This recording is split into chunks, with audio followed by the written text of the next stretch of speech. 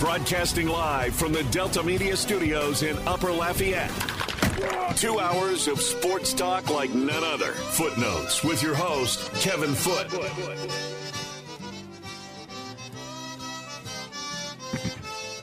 Into Footnotes, Kevin Foote on the game, Southwest Louisiana Sports Station, and your home for the LSU Tigers and the World Series champion Houston Astros. Simulcast on Stadium 32.3, 133 on LUS Fiber. The game hotline, as always, is 706-0111, 706-0111. Unfortunately, plans to do our weekly interview with Koki. Koki is traveling, so we will not do that. So we will try to talk as much as we can about LSU's Citrus Bowl matchup with Purdue. So certainly feel free to call about that. The rumors and the stories and the speculation, we talked about it quite a bit yesterday on Sean Payton, Casper the Quitter, just continue to, they just line them up.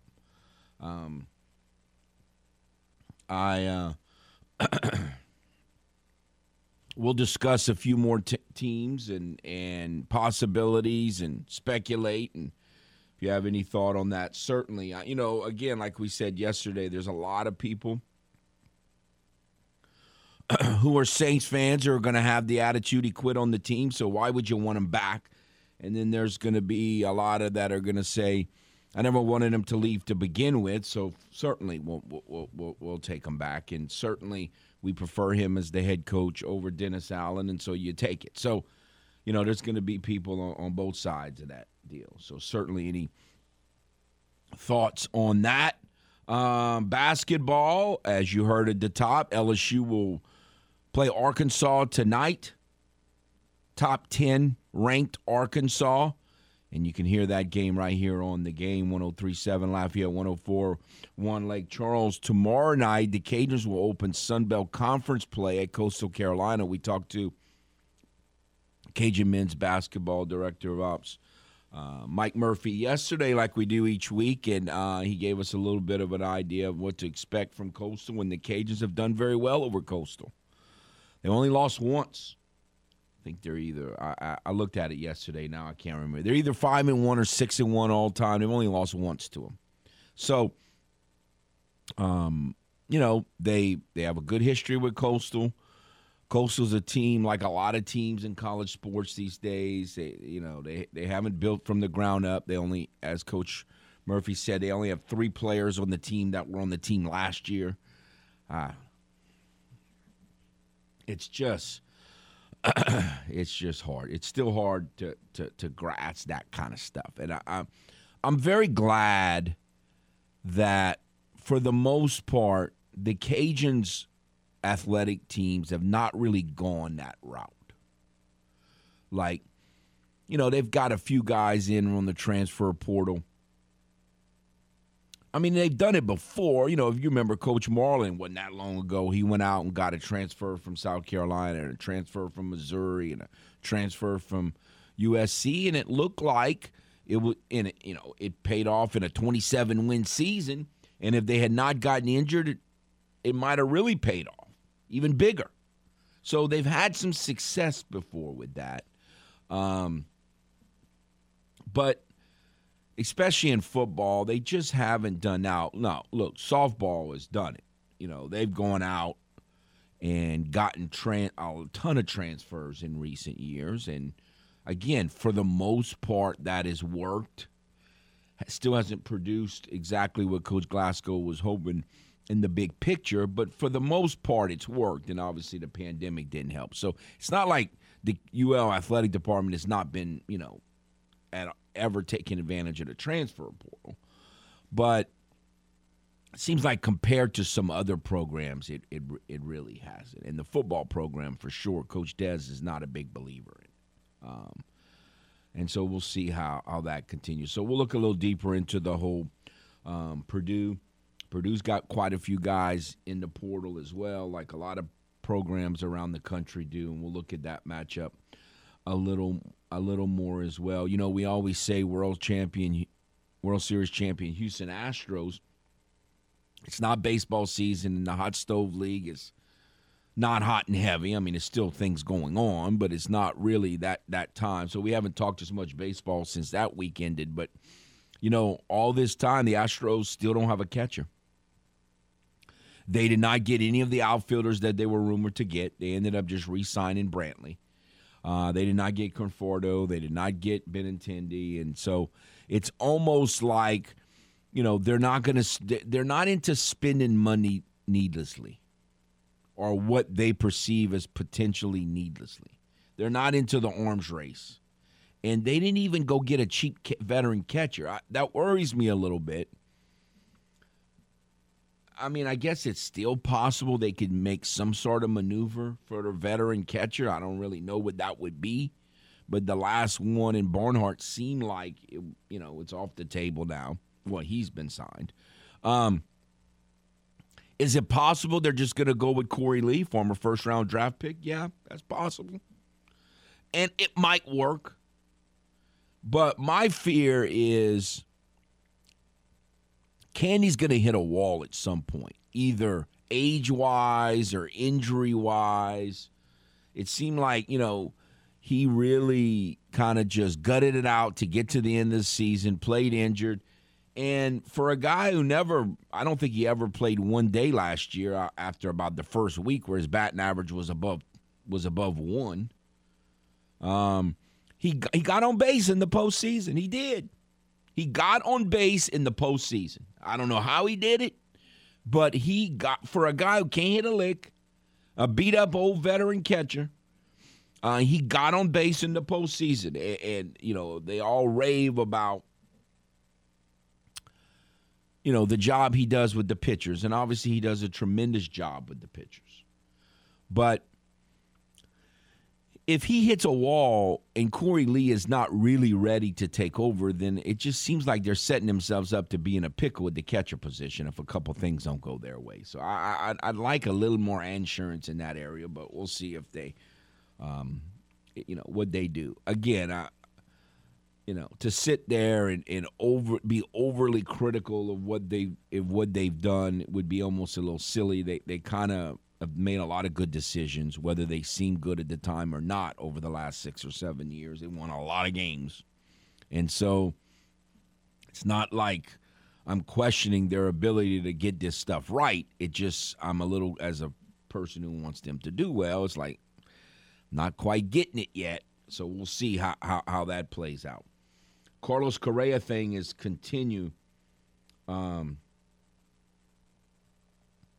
It just continues to kind of be not strange because it's not, he's always been an injury concern. When he was with the Astros, he was an injury concern.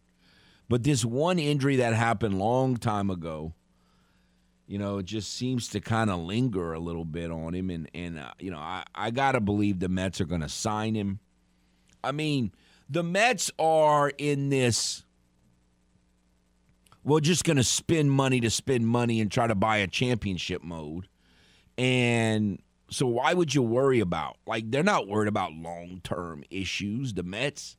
So why are they worried about it now with him? It's a little strange.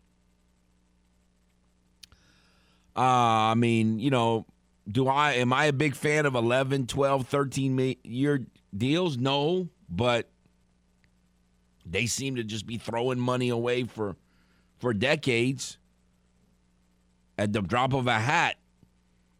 So, yes, Carlos Correa is an injury issue, no question.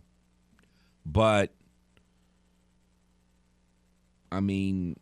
it just doesn't fit what they're doing right now. It's like they're worried about this year and next year and the year after maybe. They're not really worried about, you don't sign all these contracts because you're worried about what's going to happen in year 8, 9, 10, and 11. That's so far down the road.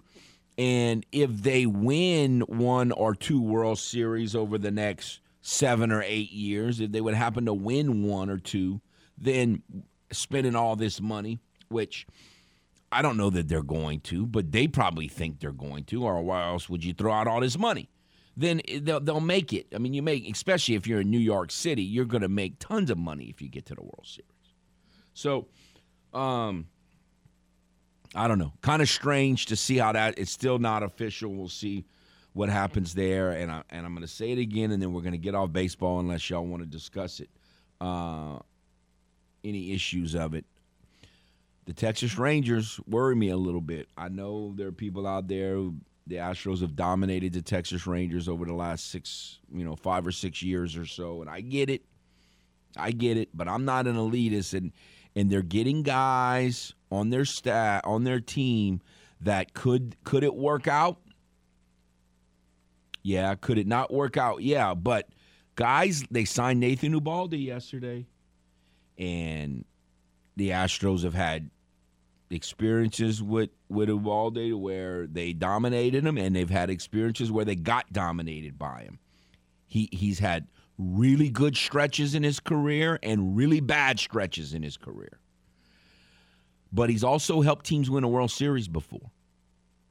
And if they get out of DeGrom, what they're hoping, and they get out, I mean, I'm just saying the ceiling for a lot of these signees they've made is really high. Like, now, is there a chance that they're all going to work out? Or that it's not going to work out? Probably so. I'm just telling you, the Rangers are scary. They're all in. They're putting money. They're not doing what the Mets have done, but they've done a lot. Like, they're really trying to win now. Seattle's really good and really young and in a great position to be good for a while now. And the Rangers are throwing a lot of money at it. And they've got good players, really good players. And the Astros are pretty good themselves as the reigning champions. So, I know all the publicity, and I get it, is about the National League ESPN division, and I get it. I'm not saying it shouldn't be, because they all, the Braves are doing things more like the Astros, and the Phillies and the Mets are throwing money at it like it's crazy. But this, I'm worried about the Rangers. I think the Rangers are going to be potentially really good. Now, again, DeGrom has to pitch. Ubaldi has to pitch. They both miss a ton of time on injury. There's no question. All that's true. I'm just saying the ceiling for the Rangers is a lot higher than some people think, I believe, or some people realize after all, if it works out for them injury-wise. A little bit scary. And the Mariners are going to be good. Naturally, that's a really good division. And look, the little MVPs are throwing money. I still don't think they have enough pitching. They never seem to have pitching. But they're throwing a lot of money at it, too. So while I know we're about to get into basketball full-fledged as soon as football's over, and football is still, we've got national semifinal games, we've got the playoffs, we've got LSU playing on Monday against Purdue. We're going to talk about that in the next, after the first time out. But there's still some very interesting baseball issues out there. And yesterday, again, the Rangers just keep signing people. They just keep signing people, and I keep saying, okay, everybody keeps telling me how bad they're going to be. And I'm looking at the ceiling of all these players they picked up. It's pretty high ceiling. So we'll see how that plays out as the season goes on. I would love to continue to own the Little Rangers because, there was a period there for 6 or 7 years where they owned the Astros. And so it's kind of nice being on this side of the fence. We'll see how long it continues. All right, we'll take a timeout. We'll come back, shift gears to look a little closer at the LSU-Purdue matchup for the Citrus Bowl. We talked a little bit about it, but not much. We'll do that next on The Game. Southwest Louisiana Sports Station, and your home for the LSU Tigers and the World Series champion, Houston Astros. Tune in every weekday at 8:15 a.m. and 3:15 p.m. for the LSU Sports Update, presented by Tibbs Trailers here on The Game. 103.7 Lafayette and 104.1 Lake Charles, Southwest Louisiana's sports station.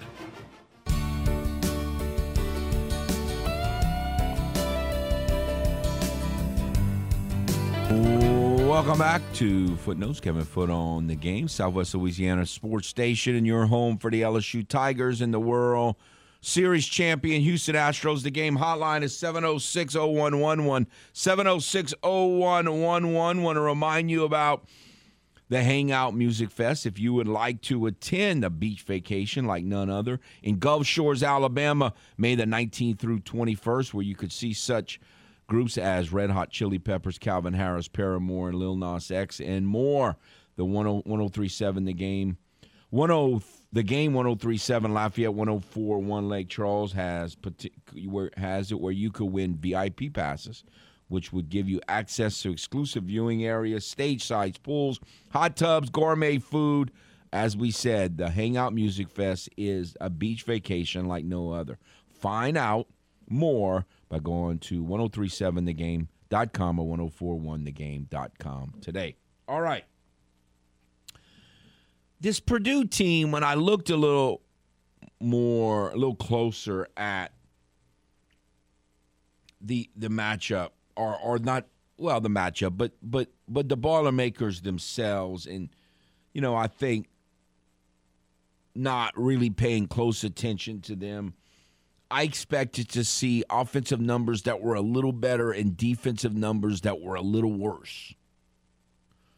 Obviously, most of the publicity since the bowl matchup has been that their quarterback, Aiden O'Connell, opted out, as well as the tight end and his top target, the receiver. So that's not good if you're pulling for Purdue, which ain't too many people down here other than people who just root against LSU. But then it's not good. But, I mean, O'Connell's numbers weren't fantastic. I mean, he had 22 touchdowns and 13 interceptions. They've thrown 14 interceptions this season. Now, when you throw the ball a lot, I guess that's going to happen, or it's got a shot of happening. But I don't know about the stats were not what I thought. They're averaging 410 yards a game, which is fine, but they're only giving up 349, which is not like super fantabulous, but it's not bad for what you consider a finesse team. Now, I understand the Big Ten is not the old Big 12, and it's not the Pac-12 now. I get that, or even what the SEC's become. But I don't know. Those numbers were not exactly what I was expected to see. The other thing that's interesting about Purdue is they've owned the time of possession for the season. They're a little over 30, an average of a little over 32 minutes, and the opponents are a little under 28 minutes. So they don't play as finessey as I think their reputation, or at least my perception of how they play is. They've they've controlled the clock pretty good. They're completing about 40% on third down and giving up 33%, which are not bad numbers. The other thing that's interesting about them is their turnovers. They haven't gotten a whole lot of help from that or a lot of hurt. They've thrown 14 interceptions, and they've made 14 interceptions. They've lost 9 fumbles, and they've gotten 9 fumbles. So their turnover ratio is 0. It's even. Or turnover margin is even. So you don't see that a whole lot.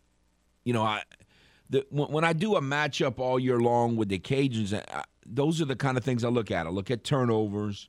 I look at how they do on third down offensively and defensively. I look at, how many yards they're giving up, how many yards they're allowing. I look at sacks. Another one. They've gotten, I think it's 28, and they've given up 24. So all, kind of about the same. Just the numbers that I expected to see from them were not exactly really what I thought. Have they played some high-scoring games? Yeah, everybody in college football, for the most part, is going to play some high-scoring games. They lost to Syracuse 32-29. They lost to Penn State 35-31, but they also beat Northwestern State 17-9. So they lost to the Gophers 20-10. So not every game they played is really, really high scoring. And so what I draw from that is they may not be in quite as much in a panic mode without its starting quarterback as maybe some people were thinking. We'll see. Again, they hadn't played on forever. By the time they play on Monday, it's going to be, 5 weeks since they played. So that,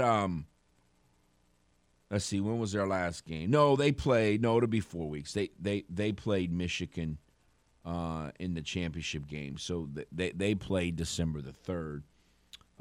I was thinking their last game was the 26th or 25th, right in that, but they played the week after. So it will only be 4 weeks. But their stats are not quite what I was expecting to see. The other thing just to keep an eye on is or to keep kind of tuck away in the back of your mind, and again, without the quarterback, without a key tight end, without their best receiver, it may not come to play. But one thing that to keep in mind in this matchup that stuck out looking at kind of just surveying their season statistics is they've scored a lot more points in the fourth quarter than any of the other quarters. They've scored 120 points in the fourth quarter this season. And that's 25 more points than any other quarter and about 50 more points than they've scored in the first or the third quarter. They've scored a lot in the second quarter, 95, and they've scored a lot in the fourth quarter, 120. So I don't know. I don't think that's totally, they got blown out a bunch of times and they just scored a bunch of useless points in the fourth quarter. I'm sure there's a little bit of that, but I don't think there's much of that. Just something to keep an eye on, that they've been a fourth quarter scoring team all season long, apparently. All right, let's go to the game hotline. Hello. Morning, Mr. Foot. How you doing this morning? Good morning, sir. How are you? Oh, I'm making it. Santa took all my money, but I'm making it, man. I understand. I got a question for you. Which one do you think is worse?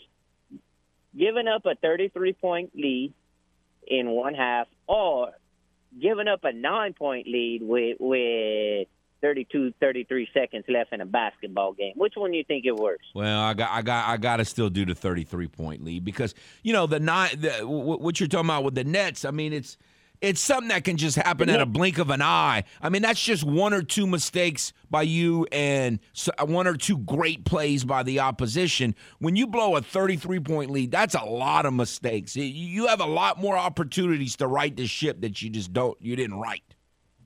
Right. That was the Knicks, right? That Mavericks were playing last night? Oh, I got you, yeah. Yeah. Well, it must be pretty hard for Paul to do this morning. Your team give up a 9-point lead. But the reason I call, man, I've always been a Luka fan. I like Luka Doncic. And I don't think he gets nearly the credit that he deserves. Look, I think he's one of the two top players in the NBA right now other than Giannis. I mean, and because you know that guy that plays in Los Angeles, LeBron James, he gets all the credit and don't do nothing. But I think that was an amazing game he had last night. But yeah, I just wanted to ask you that question. They're both. Neither one of them is a lot of fun. I can tell you that much. Now you know what's right around the corner, Foot? What's that? The NFL draft. Right around the corner. Let me. We haven't finished. We haven't gone and taken our whipping at Philly yet. Then we got one more game against the Arnolds. I'm not even. Right. You already ready for the draft? I mean, you got to start thinking about it. I mean, it's right around the corner. Hopefully, them things don't draft a quarterback in the first round. But hey, don't worry about. I heard you were talking baseball this morning a little bit. Hey, don't worry about them other teams. You know, the Astros are still the world champions. It's a hammock year this year. Don't stress yourself out, and don't let them Saints stress you out. And take that medication, buddy. I want you to live for about another 30 years. Appreciate you, I hope so. Thank you very much. By the way, speaking of the Saints, I heard some of Raymond's interview with Andrew Juge, and it was glad to hear him say that. It wasn't just me. I was sitting there watching, like I said yesterday, the Saints game Saturday, and it's just like, What are they doing? So it wasn't me just saying, what are you doing? I just, we all have this idea that the coaches know more than we do. And do they know more about the team than we do? Of course. Do they know more about the workings of the sports than we do? Yeah. But that's why I've talked about game management. Like, there's no way that you could come. No, I'm not going to go that way. There's no way that giving the ball to Taysom, Batman, 9 times, and it was the right, wise thing to do. There's just no way. Like, and again, you might make a bad decision on whether to kick a field goal or not kick a field goal, or call a timeout or not call a timeout, or this one play you can kind of like the example we were just given with the Colts blowing a 33-point lead and the Knicks blowing whatever it was, 9-point lead, and in a very short period of time. But that, whether you make a call or kick a field goal or make a decision to go for it or not go for it, that's one moment and one play in one particular time. When you're talking about whether you give the ball to your most valuable weapon only 9 times over the course of 4 quarters, that's different. I mean, that's not one mistake. That's repeating the same mistake over and over and over again. That's just being totally, that's more of a lifestyle as opposed to a mistake. I mean, it's just, what are they doing? I just don't understand how in their minds they think that's what they needed to do in that game. I just, it's still just absolute. I'm trying to wait. Give the ball to Batman 9 times in the North Pole, or Mark Ingram running to the right of the first down marker. Which one's worse? Well, I still think it's Mark Ingram running to the right of the first down marker. I still think that one's not close. Because we're going to see teams and coaches for years not give the ball to the right in their hand. That happens multiple times in every NFL weekend. What Mark Ingram did, it might be 10 years before we see that again. We might not ever see that again, ever, what he did. That may never happen again. So as bad as stupid as it was for Batman to only carry the ball 9 times, it's still not in the realm of incomprehensible incompetence as what Mark Ingram did. Unbelievable. All right, we'll take a timeout. Come back with more on footnotes on the game. Southwest Louisiana Sports Station, and your home for the LSU Tigers and World Series champion Houston Astros.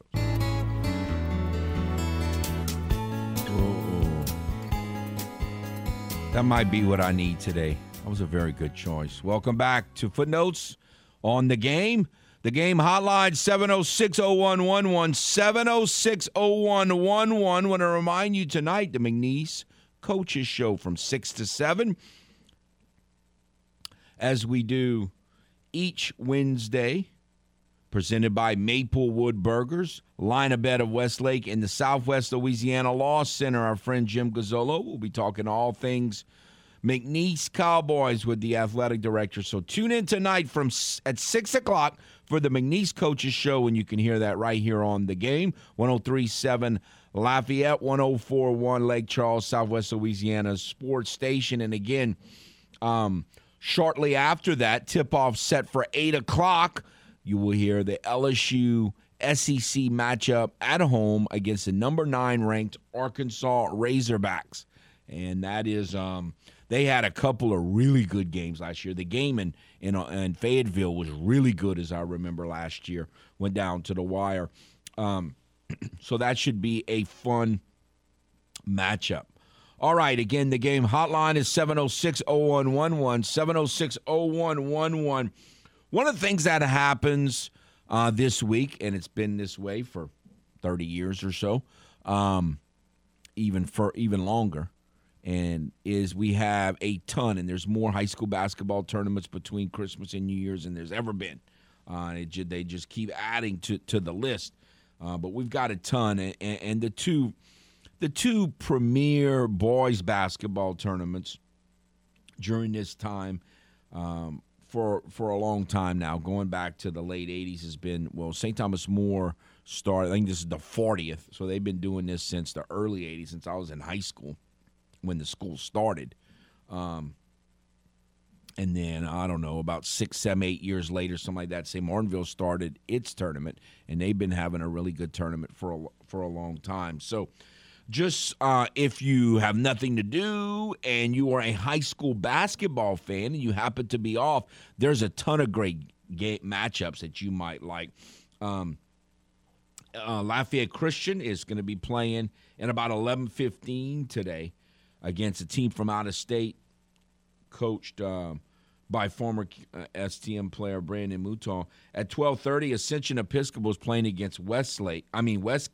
That's an interesting matchup. At 3:15, Southside is playing against another out-of-state team, Bishop Ireton. I think I'm pronouncing that right. I'm not sure. At 4:30, Turlings is playing Newman. Now, look, I know that because of Arch Manning, Newman's football team got all kind of publicity. But I have not seen them, but I've been told, Newman's football team is not really very good. They're a fine team, but not compared to, like, other really good teams in the state. But I've heard that Newman's basketball team might be the best team in the whole state.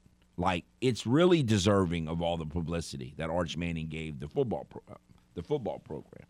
And so, obviously Turlings is they haven't played a ton of games, but they're off to a really encouraging start. Coach Jake Dewitt's team.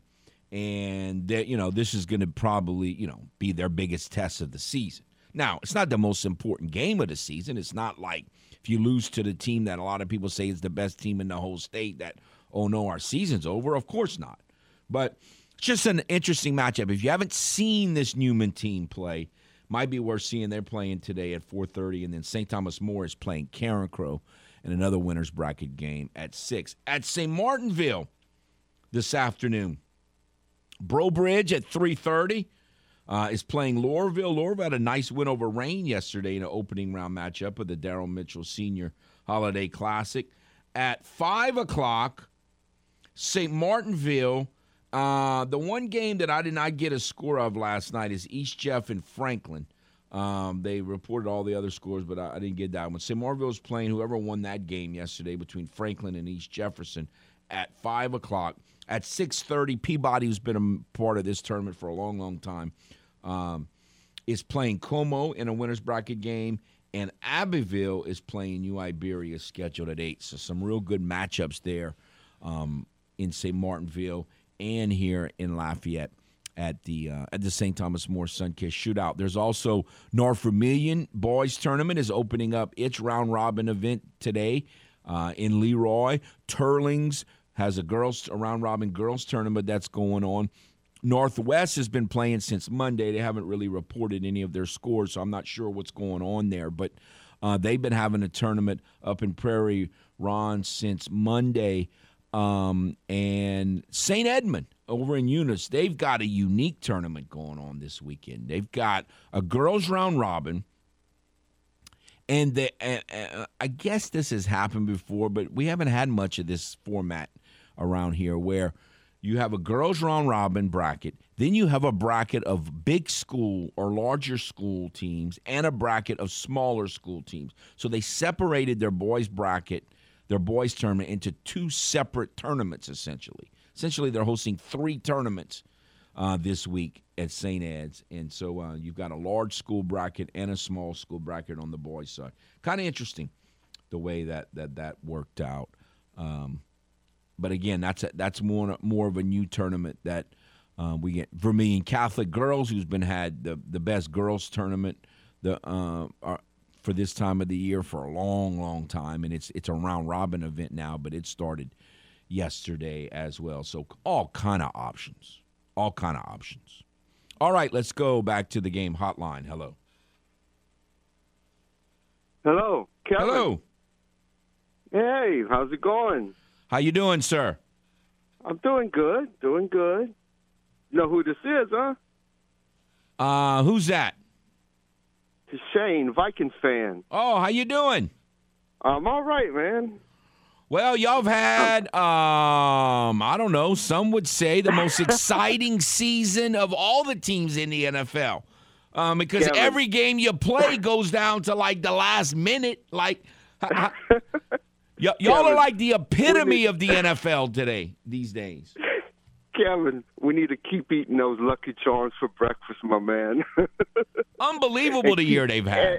Hey, keep carrying around that Lucky Rabbit's foot and the four-leaf clover and whatever else, man.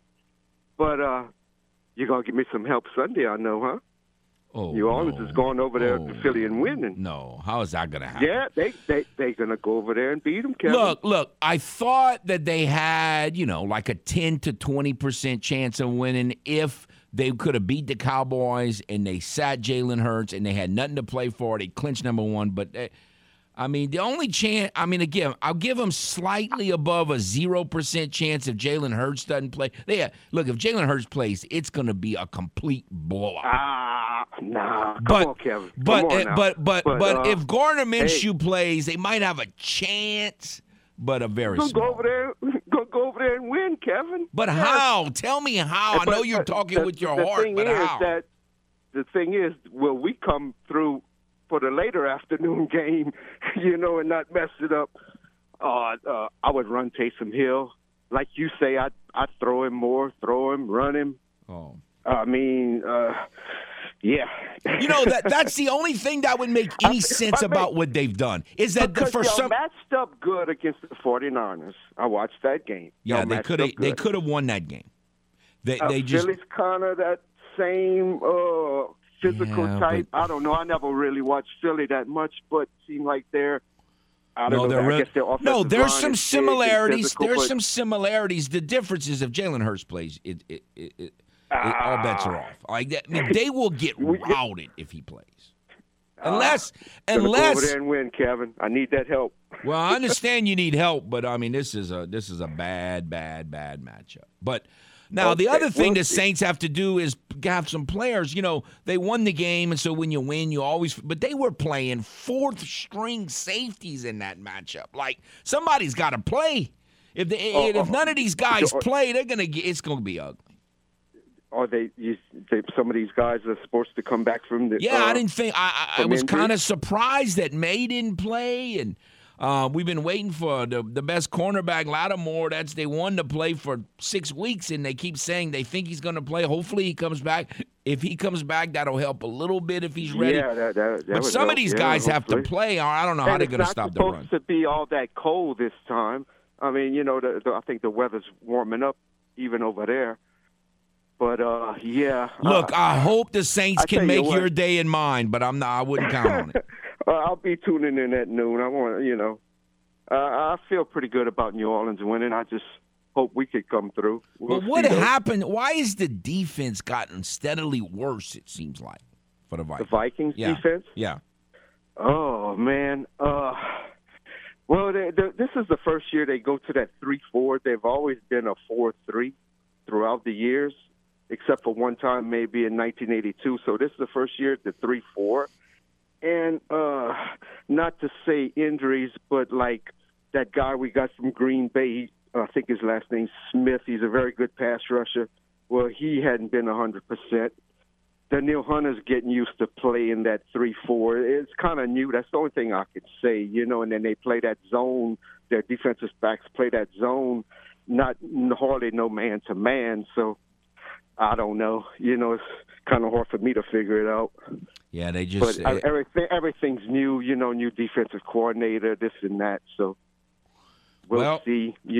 You've y'all are like the Cajuns were the last 2 seasons before this one. Y'all win every close game, so it's fun. It's fun to win them. Yeah, and that Cajuns game, man, God, that fumble hurt. Boy, I was into that one too. Yeah, they were in great position to win. Everything was going great, and turnovers are just man, golly. Anyway, guys, all right, I appreciate the call, and Happy New Year, sir. Yes, you too. Happy New Year, man. Thank you. All right. We'll take – no, look, look, you know me. I hate the Vikings. But it's just like our friend that's a cheater fan. If you call and you talk nice and respectful, we can talk. I don't mind talking about these other teams. I'm not going to root for them. But I certainly don't mind talking about them. And because, beating the Eagles, if it can help the man out, I'm all for it. But just say again, I'll say I won't say if Jalen Hurts doesn't play, I won't say they have 0 chance of winning. I'll give them like a 5% chance of winning. But if Jalen Hurts plays, it goes back down to 0. A 0 chance of winning. All right, we'll take a timeout, come back, finish out the first hour next on The Game, Southwest Louisiana's sports station, your home for the LSU Tigers and world champion Houston Astros.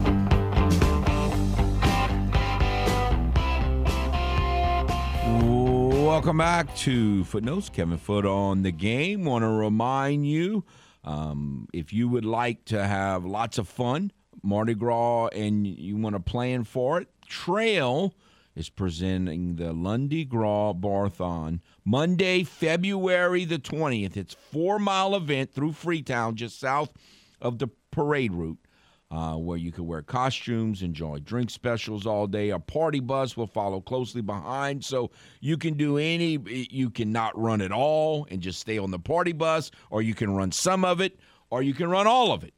But all kind of options there. It's really about fun. The audience will vote for the winner of the costume contest, so bring your loudest, craziest friends. It's the Lundi Gras Bar-a-thon.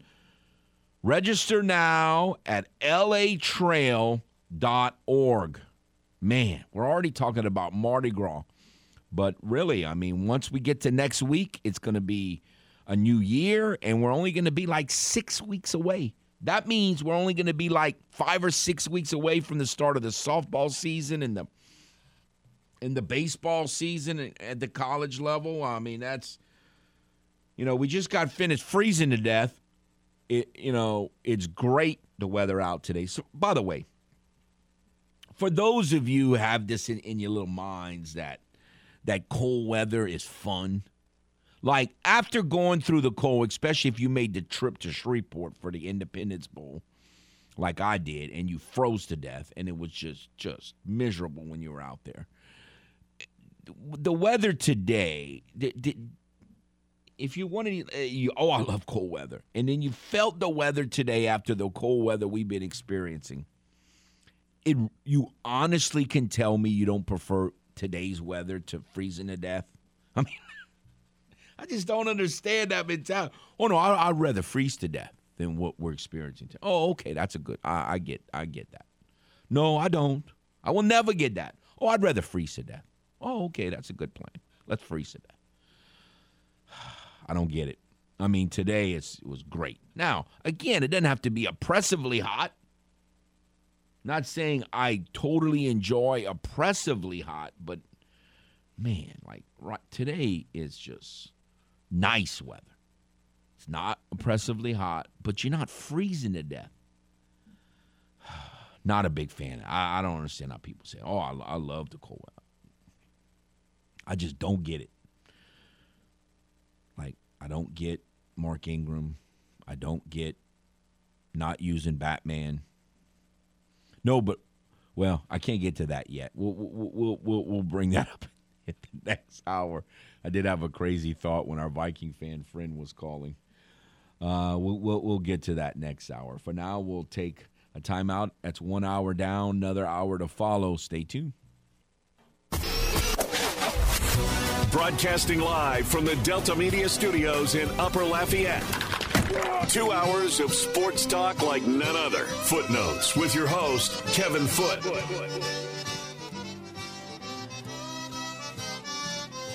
Welcome into Footnotes. Kevin Foote on the game. Southwest Louisiana's sports station, and your home for the LSU Tigers and the World Series champion Houston Astros. We talked a little baseball in the first hour. We talked a little bit about the Saints. We talked a little bit about LSU's matchup with Purdue, kind of getting to know our LSU's opponent there in Purdue. Talked a little NFL quarterback situations. Sean Payton situations. And, the thing that I was saying at the top of the last hour that came to my mind when our friend, the Viking fan, called, and he was, obviously hoping that somehow the Saints can upset the Eagles, which I don't see happening at all. But the thing that came to my mind is the only thing that would make sense, it wouldn't make sense, but it would kind of make sense about how little the Saints use Batman and they use him, but not as much as someone like me would like for them to use him, is that they were sandbagging for this matchup. They're thinking, well, maybe they've been sandbagging and they're just going to and Batman's just going to do everything, and they're going to throw this giant curveball at the Eagles defense, and it's going to work. Well, I don't believe that, but in the moment, it would frustrate me overall, but in the moment, I would enjoy it, especially if it would work. All right, let's go back to the game hotline. Hello. Good morning. Good morning. Yeah, I think Jalen Hurts' first official start was against the Saints. His rookie year. He had playing time. I think they still had Carson Wentz, and he kind of did like a Russell Wilson. He was really good, and he got hurt, and he fell off, hard. And but I remember they named Jalen Hurts the starter, and I watched him in Alabama. Being an LSU fan, I was familiar with him. He always reminded me of kind of like a Mike Vick, not as fast or as athletic, but strong, but primarily a runner that throws short and underneath. And LSU played him tough a few times. We kind of shut them down, but they still won, a low-scoring game. But anyway, whenever we played him, I think that was the year Drew got hurt, and Drew got hurt against the 49ers. Jameis played.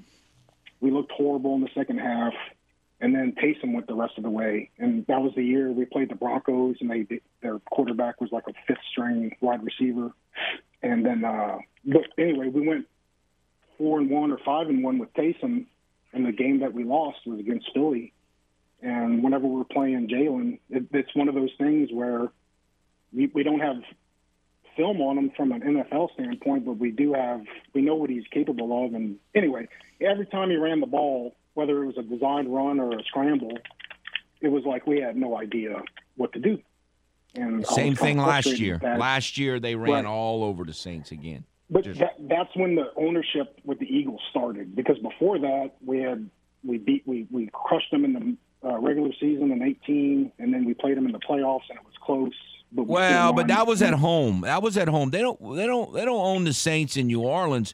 I can remember a game when Deuce was playing where we went to Philly and got crushed. There was a game, I don't know, about 4 or 5 years ago. They went to Philly and got absolutely demolished. Totally demolished. The Green Bar years. They just don't. When they go to Philly, it's ugly. Well, maybe we could get a Kyrie Robinson 2nd and 16 first down type play. Well, that's the one shining moment. You brought up one of the best 10 plays in Saints history. Absolutely, that was a great victory. And that was that was Chip Kelly's first year, and it was a wild card round. It was our Saints' first ever road wild card win or playoff victory. Right. But I say we lucked out. Sproles had a punt return or a kick return. We were down late in the fourth, and they had like a face mask or something like that gave us points, and we ended up getting a field goal and winning. But no, it's just a lot of that stuff. It's really just, I don't know. It's like you said, we're not good at defending scrambling quarterbacks. But having said that, I give ourselves better than a 5 or 0% chance just because it's the NFL. But having said all that, with Casper, I got a buddy that's a diehard Cardinals fan, and he texted me this morning hoping that they get Sean Payton.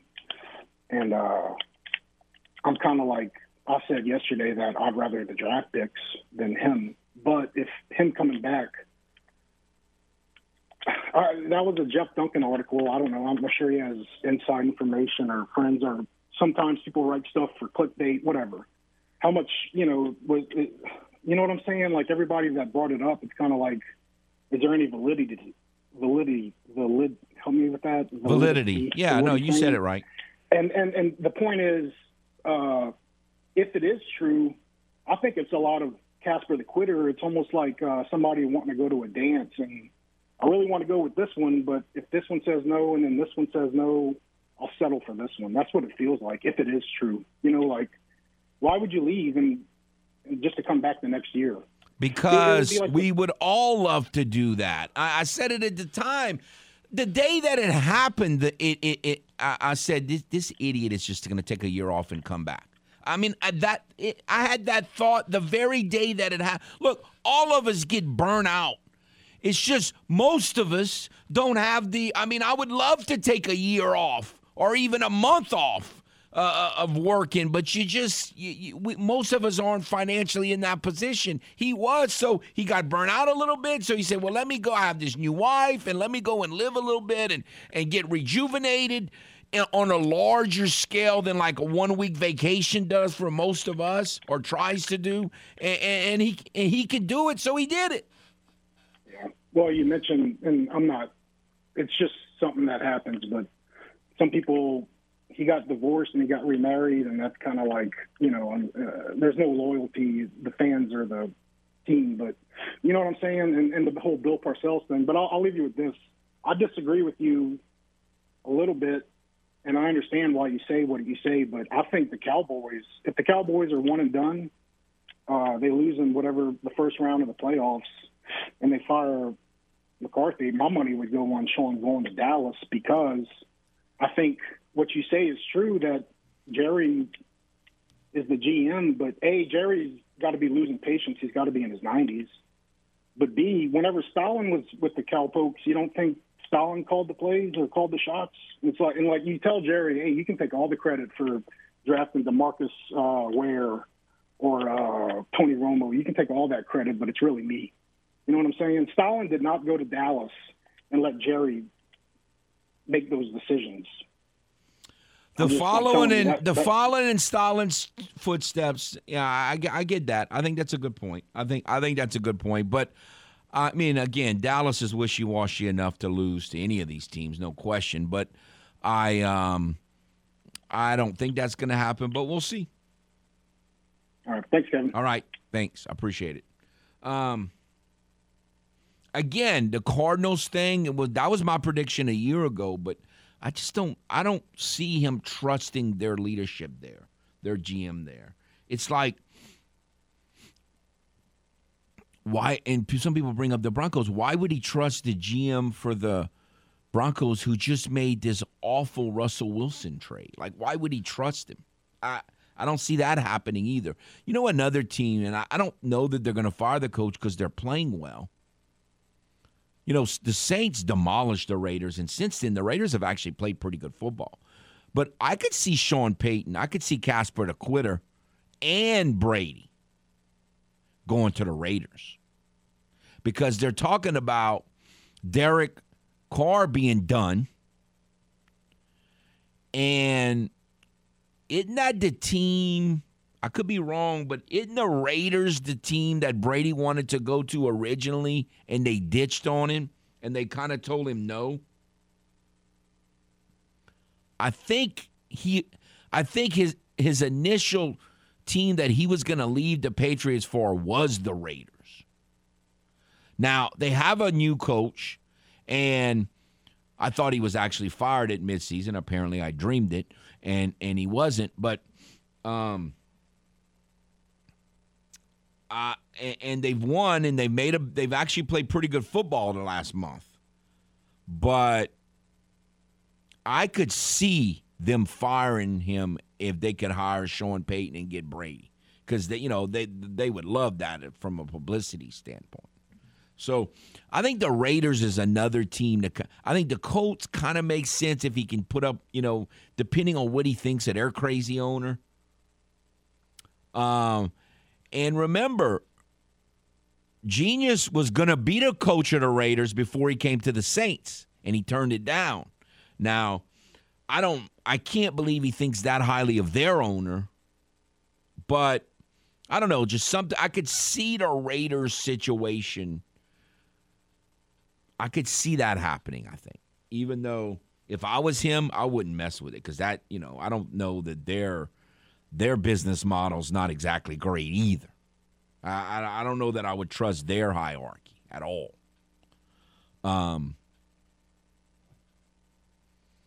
So, again, I don't think there's a long list. That's why the people who just totally dismiss the Saints, I think the Saints are as stable because he's lived it. He knows what's possible. He knows that the role that he could play and the support he would get, and he knows all. There's no guessing with the Saints situation. And so that's why I wouldn't automatically – I don't think it's going to happen, but I wouldn't dismiss it. I mean, I'd be surprised if he went to to Denver. I'd be surprised if he went to Arizona. Unless he just likes the climate there, obviously, and unless he just feels like he could get more credit if he turned a program like an organization like that around. But I think there's no reason to trust them either from a front office standpoint. So we'll see how that plays out. All right, we'll take a timeout. We'll come back on Footnotes on the Game. Southwest Louisiana Sports Station, and your home for the LSU Tigers and the World Series champion, Houston Astros. Are you fluent in Footlish?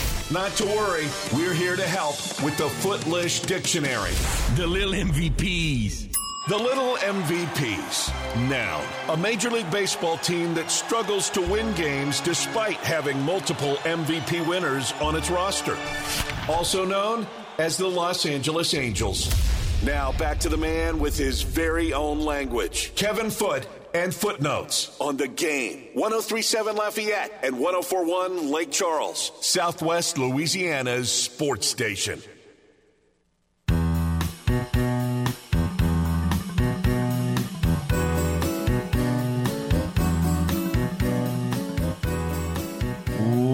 Welcome back to Footnotes. Kevin Foote on the Game. Southwest Louisiana Sports Station, and your home for the LSU Tigers and the World Series champion Houston Astros. Want to remind you, if you like to make your life easier with your Amazon Alexa or Google Home smart speakers, you can do that with radio as well. Just ask your Alexa or Google Home to play the Game, Southwest Louisiana. It's that easy. So do the smart thing and have the Game, 103.7 Lafayette, 104.1 Lake Charles, with you, home, office, wherever you go. All right. Again, the Game hotline, as always, is 706-0111, 706-0111. If you would like to get in, now is a good time to do it, because we're going to be speaking with UL women's basketball coach Gary Broadhead in the next segment. So now, as I said, is a good time to come in. We talked about a lot of different subjects today. I got you updated on high school basketball tournaments in the area where you could if you would like to go to some really good matchups. And if you missed any of that and you want it, please, don't hesitate to call. I'll try to fill you back in on that. Obviously, we've got looking forward to a big NFL weekend. One of the great words, and the penultimate regular season weekend. The other thing that kind of has happened is for years, speaking of bowl games, for years the Sun Belt Conference bragged about how good it did in bowls, and it got off to a great start this year. Did not finish well. Sun Belt did not, the Cajuns shoulda, coulda, woulda won, but they didn't win. Georgia Southern shoulda, woulda, coulda won, but it didn't win. And so it did not. The South Alabama got waxed. So after a very exciting start to the bowl season for the Sun Belt, with Troy winning and Marshall winning, did not end very well for the Sun Belt. So, that happens. But I'm just saying they were really talking. It was kind of ironic that it ended that way, because you had that weekend earlier this year where the Sun Belt was like on a national stage. They even went to Boone for a game day, and it ended up not being a real good season for App. And, Marshall's win over Notre Dame, they were a pretty good team. I mean, they proved to be a pretty good team. The Cajuns went to Marshall and won by double figures. That was impressive. I think that was the most impressive win the Cajuns had. But they went up there, and that wasn't a fluke. They beat Marshall physically on the line of scrimmage. Now, they had trouble tackling that running back. He was good. But they beat Marshall. So that was a good win. But no, Sun Belt did not finish real well in the bowls like they have in recent years. All right, let's go to the game hotline. Hello. Hey, Foot, how's it going? Oh, just trying to get through it. How are you, sir? Oh, I'm good. I'm like you. I'm just trying to get through it myself. Absolutely. Holiday's almost over. Terrible loss last night. I mean, everybody act like the Knicks got blown out. It wasn't a blowout. I mean, wow. I mean, they act like they put a parade up for this guy Luka like he won a championship or done something. Oh my God, guy's overrated. Lord, Foot. I call about the Sean Payton thing. This is what I was thinking while you was talking. Now, you know how you always talk about, he this catalog guy. You know what I mean? And everything else about him. Now, let's think about it. Right now, he has all these coaches and owners on the edge. These coaches is coaching for their job because he's right there lurking, okay? Everything he describes about what he's looking for in a team, he describes the Saints. He describes teams like Pittsburgh, but Pittsburgh ain't getting rid of Mike Tomlin. So, these teams that got these coaches they not getting rid of, they have what he's looking for, okay? Now, he could be like how you say he looks at, he's raising his stakes up and just got the NFL kind of up all rattled because, oh, Lord, Sean coming out of retirement. I might lose my job. And he might just be playing this little game. And this whole time he might be coming back to the Saints. Nobody knows. Miss Benson probably, I think in a way, if he really was gone 100%, it could be like she could have made sure that he was gone. Here's your contract, pay you out, you gone, your contract up, pay you, leave with in a briefcase. Or she keep hope alive and hope he comes back, and if he doesn't, get draft picks. Maybe the guy's playing a little fitterly game because how he does with his players, how he does as a coach. Maybe that's what he's doing here. And at the whole time, this man is just taking a break, like you said, and coming back to the Saints. Well, like I said, from day one, he never retired. I mean, the people who said he retired and all these, oh, great God, congratulations for what? I guess congratulations for being financially stable enough and to be able to take a year off and go on a year-long vacation and come back. I mean, I guess congratulations. If you can do it, do it. We'd all love to do it. But, I mean, to say he retired, it was just stupid to me. It was blown. Yeah, he never retired. Everybody knew he was coming back. And shortly after he retired, in his interview, he said talking about maybe coaching again. So you knew he wasn't retired. Yeah. So the man took a break. He got the chance to see what's out there and see what's up. He raised his stakes. It's kind of like what Odell doing. He got all these teams riled up to try to get him. It's the same thing Sean doing. They're playing the game.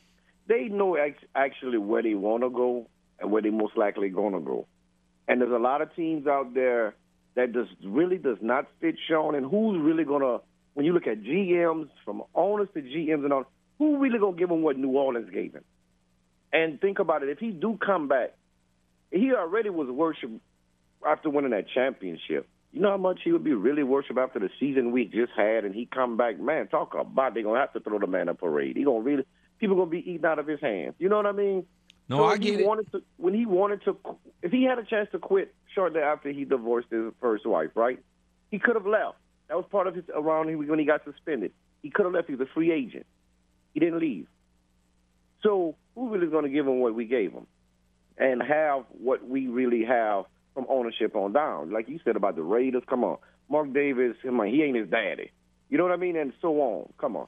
I really believe there's a 50 or more than 50% chance from what the man said and what he's looking for, he's coming back to New Orleans.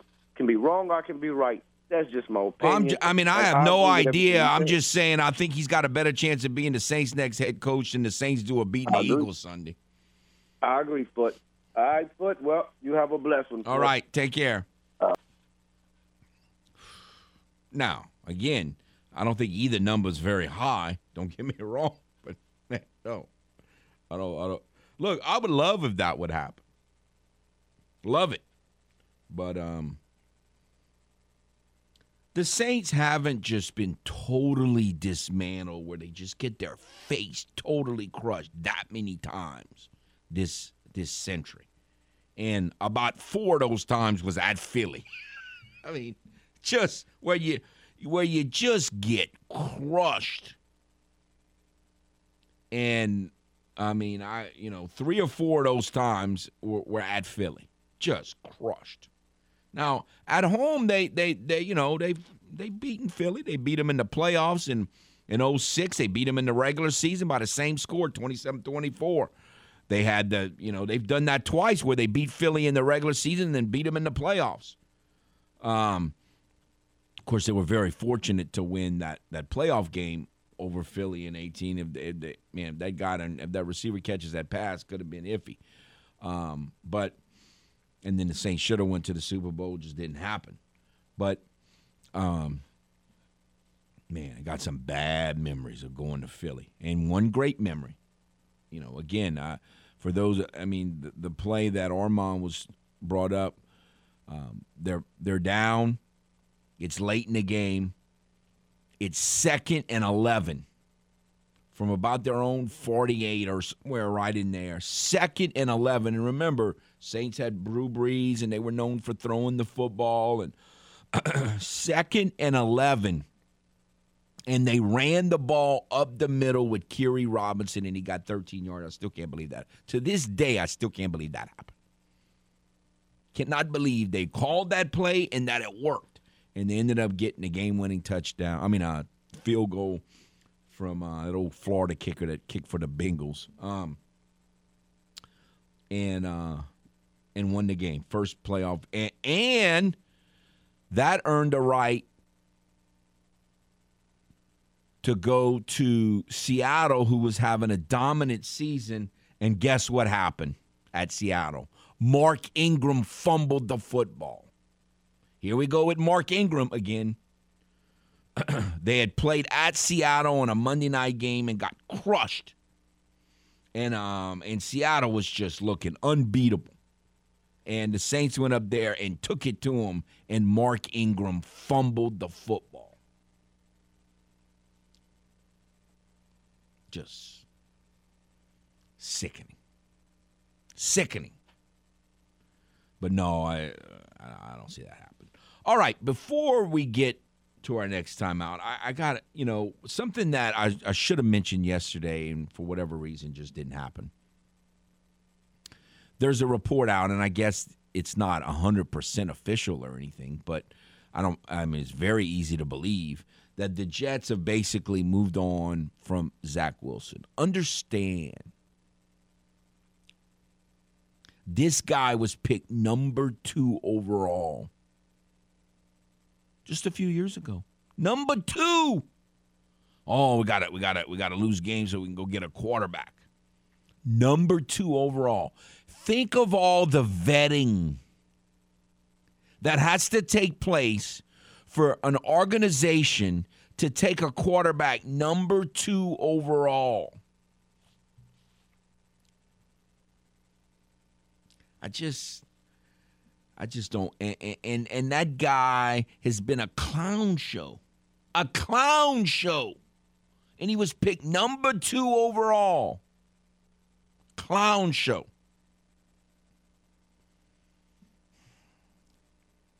I want no part of that. I just have never, ever wanted any part of that. And it's amazing to me how many people out there, they want that situation. Sam Darnold picked what? 2nd, 3rd, 4th? What was he picked? He was top 5. Baker Mayfield, number 1 overall. Zach Wilson, number 2. Just clown show stuff. And, I mean, already they're ready to ditch on this guy. Just no part of it. And, we're about, someone mentioned earlier, who was that were called and was saying they were already ready for the draft. I'm like, already ready for the draft, but we're going to get this. A year ago, they were talking about how great a quarterback class this is going to be this year. And it seems like as we're about to exit the college season, that quarterback class, I don't think it's going to turn out to be as great as we thought. Now, again, there's still time. They could prove us wrong.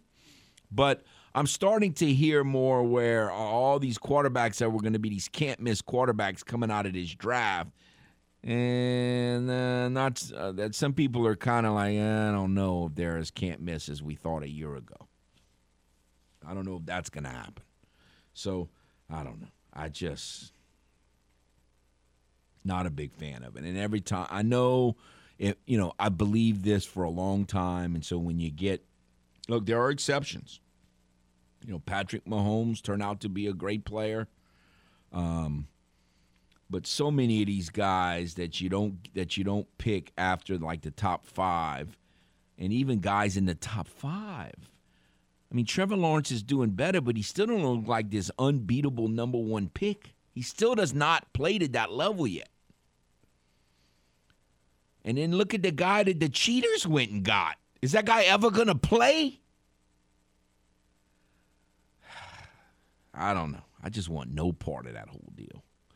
All right, let's do this. We'll take a timeout. We'll shift gears. Talk to UL women's basketball coach Gary Broadhead. The Cajuns, the Cajun men, open up tomorrow on the road at Coastal Carolina. The women will open up at home against Georgia State. So we'll see if they can kind of flip a switch and get going. And we'll talk to Coach Broadhead about that after this timeout. Again, footnotes on the game, Southwest Louisiana Sports Station, and your home for the LSU Tigers and the World Series champion Houston Astros. Are you fluent in Footlish? Not to worry. We're here to help with the Footlish Dictionary. Benedict Arnolds. Benedict Arnolds. Now, an NFL expansion team that stole a bunch of Saints players and coaches when first created, also known as the Carolina Panthers. Now, back to the man with his very own language. Kevin Foote and Footnotes.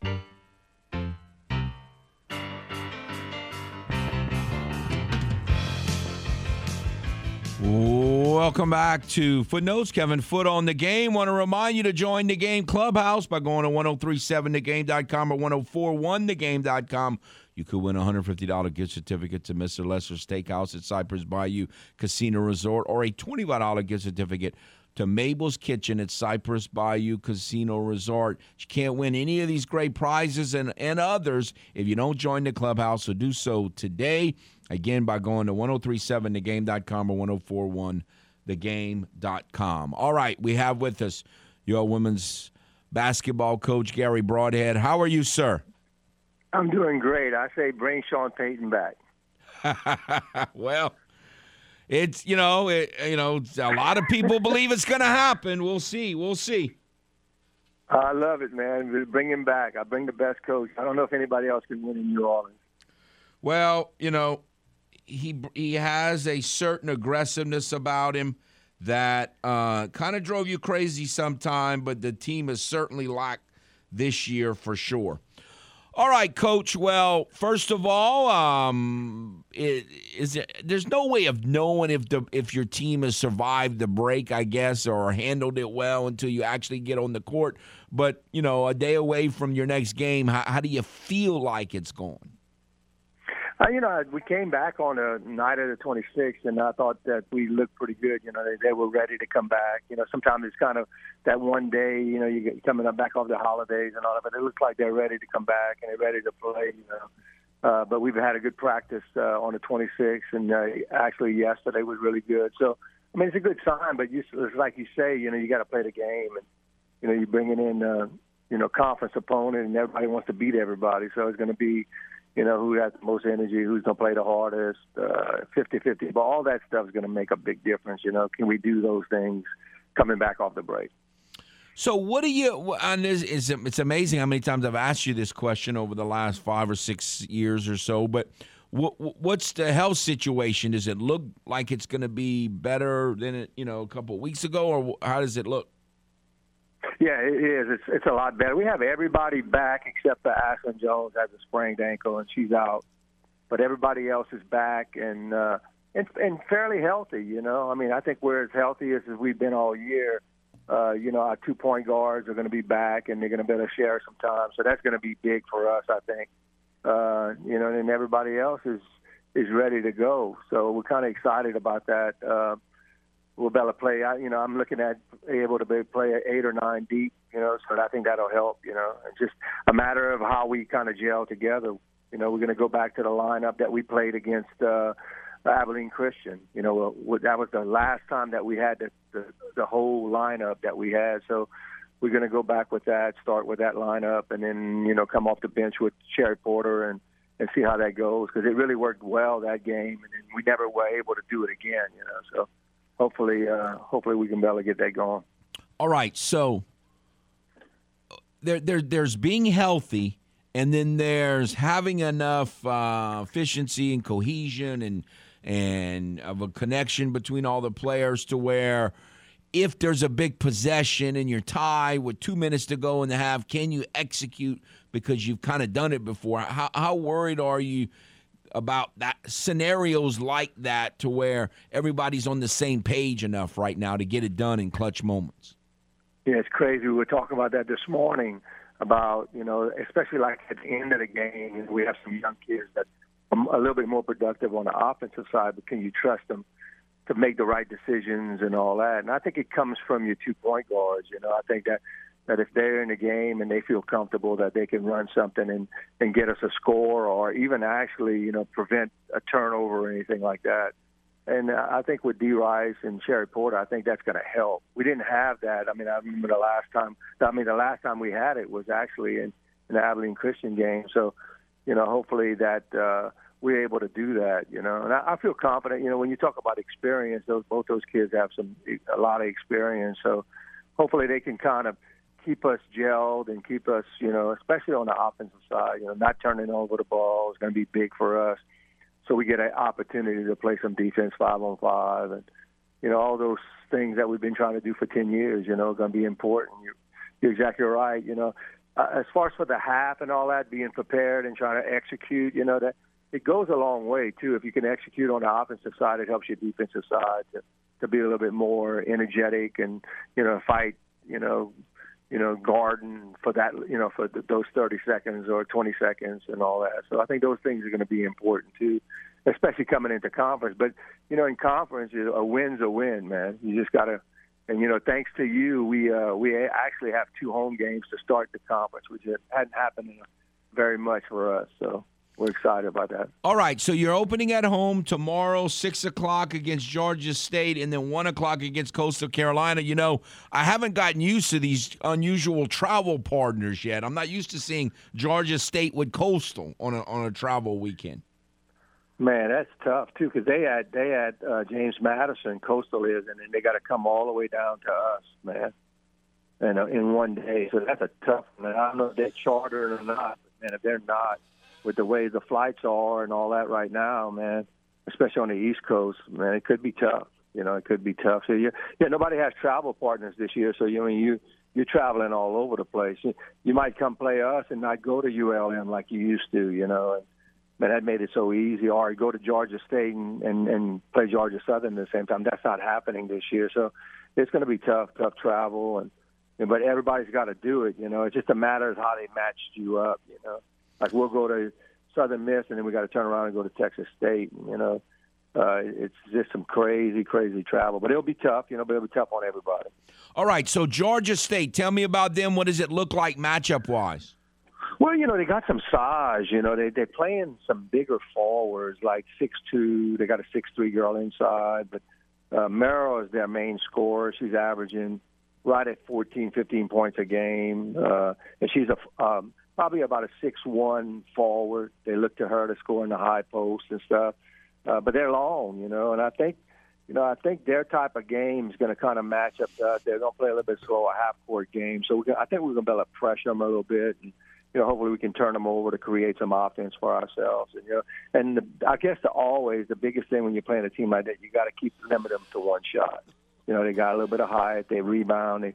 Merrill's probably their leading rebounder at, you know, right at eight rebounds a game. So, you know, you got to keep them off the boards, limit them to one shot. I think you can do those things.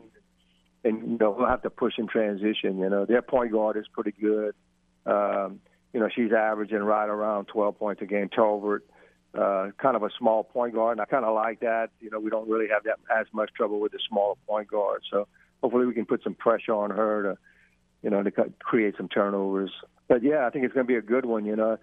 Still, you know, they're a new team, so it's kind of not like the same team that they've had the last couple of years. So they brought in some newcomers, and it's still watching film. It seems like it's the same team, just different personnel. So does that mean that your bigger girls might get a little more playing time than they do in some games for matchup, or not necessarily? I don't think in this game, not so much. You know, I think Stewart will play a little bit more. You know, but not as much. I think we can try to make them match up to our, you know, our little bit faster group and all that. Our little, you know. So we'll see. You know, but like I think some of the teams on the East Coast. We're going to see some where they're going to have to match up and play more. This one might be a little different than some of the other ones like Old Dominion and James Madison and some of those teams that are a little bit bigger, maybe Southern Miss. But, yeah, this one is they're kind of, I would say, which is different. They're like forward-oriented, kind of like Tamara Johnson. You know, they're similar to that type of player. All right, so obviously, you know, it's going to be very important. You really want to try to sweep these two games and at home, and yet in this matchup, is it about rebounding or is it just about making shots, which has been an issue for most of the season? Well, I think it's about both. You know, I think we gotta keep them off the boards and all that, especially on their offensive side. But then at the same time, we'll have to score some. You know, we've been averaging around 55 points a game, which is, you know, that's going to be tough to try to keep people under 50 points, you know. And so I think that, yeah, we'll have to score a little bit more and, you know, feel a little bit more confident in what and how we're trying to score. You know, I think we got to get some inside touches. When we did against North Texas and Abilene Christian, we got more inside touches to where it created some problems for them, and we got better jump shots and all that. So we got to go back to that. And that's what I like about our lineups. You know, that we're able to play the lineups that played in those games and did those, and we're able to see the success that we had in those games. Do you feel like Destiny's ready if she needs to score and be more of a distributor, that she's ready, you know, not just, you know, mindset-wise and endurance-wise and all to do that? You know, right before she had a concussion, and she's able to play now. But right before that, I saw a different Destiny, and then she looked better in practice. Actually, when we would run, you know, she was out ahead of everybody, and you know, I thought, man, this is going to be really good. And then she had the concussion, so she sat out, you know, for those amount of days, and now she's just coming back. I'm just anxious to see how it's going to transform into the game, you know. But I know she's in better condition and all that than she was toward the beginning of the season. and hopefully it can carry on right now. All right, sir. We appreciate your time as always, and look forward to seeing how y'all can do as you open conference this weekend at home. And boy, that'd be a New Year's celebration if you can get off to a 2-0 start. It would be great. It would be great, man. That's what we need to do. But, thanks, Kev. I appreciate it. Go Cajuns, and Happy New Year to Cajun Nation. All right, you too as well. Thank you very much, UL women's basketball coach Gary Broadhead. We'll take a timeout, come back, finish out today's show next on The Game. Ooh, man, she's supposedly feeling under the weather, but she's been picking the right songs to get me going here. Very good job there by Hannah. Welcome back to Footnotes.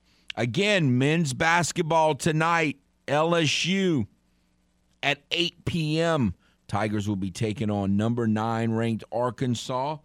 Get going in SEC play, and again, the Cajuns tomorrow. The men will be on the road to open up Sun Belt play against Coastal Carolina, and the women will be at home 6 o'clock tomorrow against Georgia State, and then a 1 p.m. game on New Year's Eve on Saturday against Coastal Carolina. So it'll be interesting to see how all these teams can get started in Sun Belt and SEC play. And like I was saying when Coach Murphy was on yesterday, it's just a weird time because, a lot of people are in transition and you're out of school. That part I think is good for the student athletes as well as the coaches. But, a lot of people are in holiday mode, and yet these are games that can, make a big difference come down the road, especially if you're at home. You want to seize that opportunity to being at home, especially the Cajun women who are never at home, and then to open conference play until this year. But if you're on the road, then you have to avoid digging yourself too big a hole. And like we talked about it yesterday with Coach Murphy, the Cajun men, 6 of their first 8 games are at home. Are on the road. And so you want to not dig yourself too big a hole so when later in the year, when you finish out the Sun Belt schedule with 6 of 8 at home, you can really make hay. It's kind of like a first cousin of what I always say during the course of a Major League Baseball season. Just avoid the sweeps.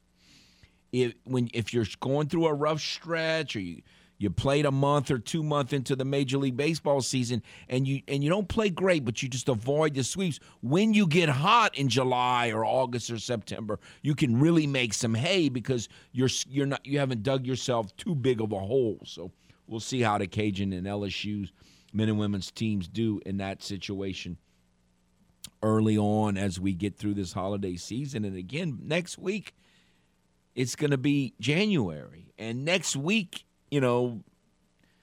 school will not have started yet, depending on what high school I guess you go to, but colleges, still will certainly be 2 to 3 weeks away from starting. But, it's kind of the new semester, the second half of the college athletic year, and, everyone's going to be in conference play. Some teams in the high school level will either be really close or be in district play, and the holiday tournament season that's going on right now will be pretty much over, although Turlings has another tournament that first weekend in January on the high school side. But again, it's kind of like a new start and really kind of turning the page to a new different season. And before you know it, the college baseball and softball teams will be officially starting practice and kind of turning the page, leaving football season behind, and except for the NFL playoffs and getting on to the spring seasons, even though it might, who knows, we might have another cold spell in us or not. So we'll see how that plays out. Once again, we will not have shows on Mondays. I have heard back from Luke, and he will not be traveling by the time that we're on the show for his normal time, and so we will be able to talk Saints football with Luke, and I'll have to give him credit. He stuck behind Z28, thought that he could play in those frigid temperatures, and he did very well. So I'll give Luke credit for having more faith in that working out. And I still think it's absolutely insane that Batman didn't run the ball more, but we'll let that lie for one more day. I appreciate all the phone calls. Y'all have a nice day.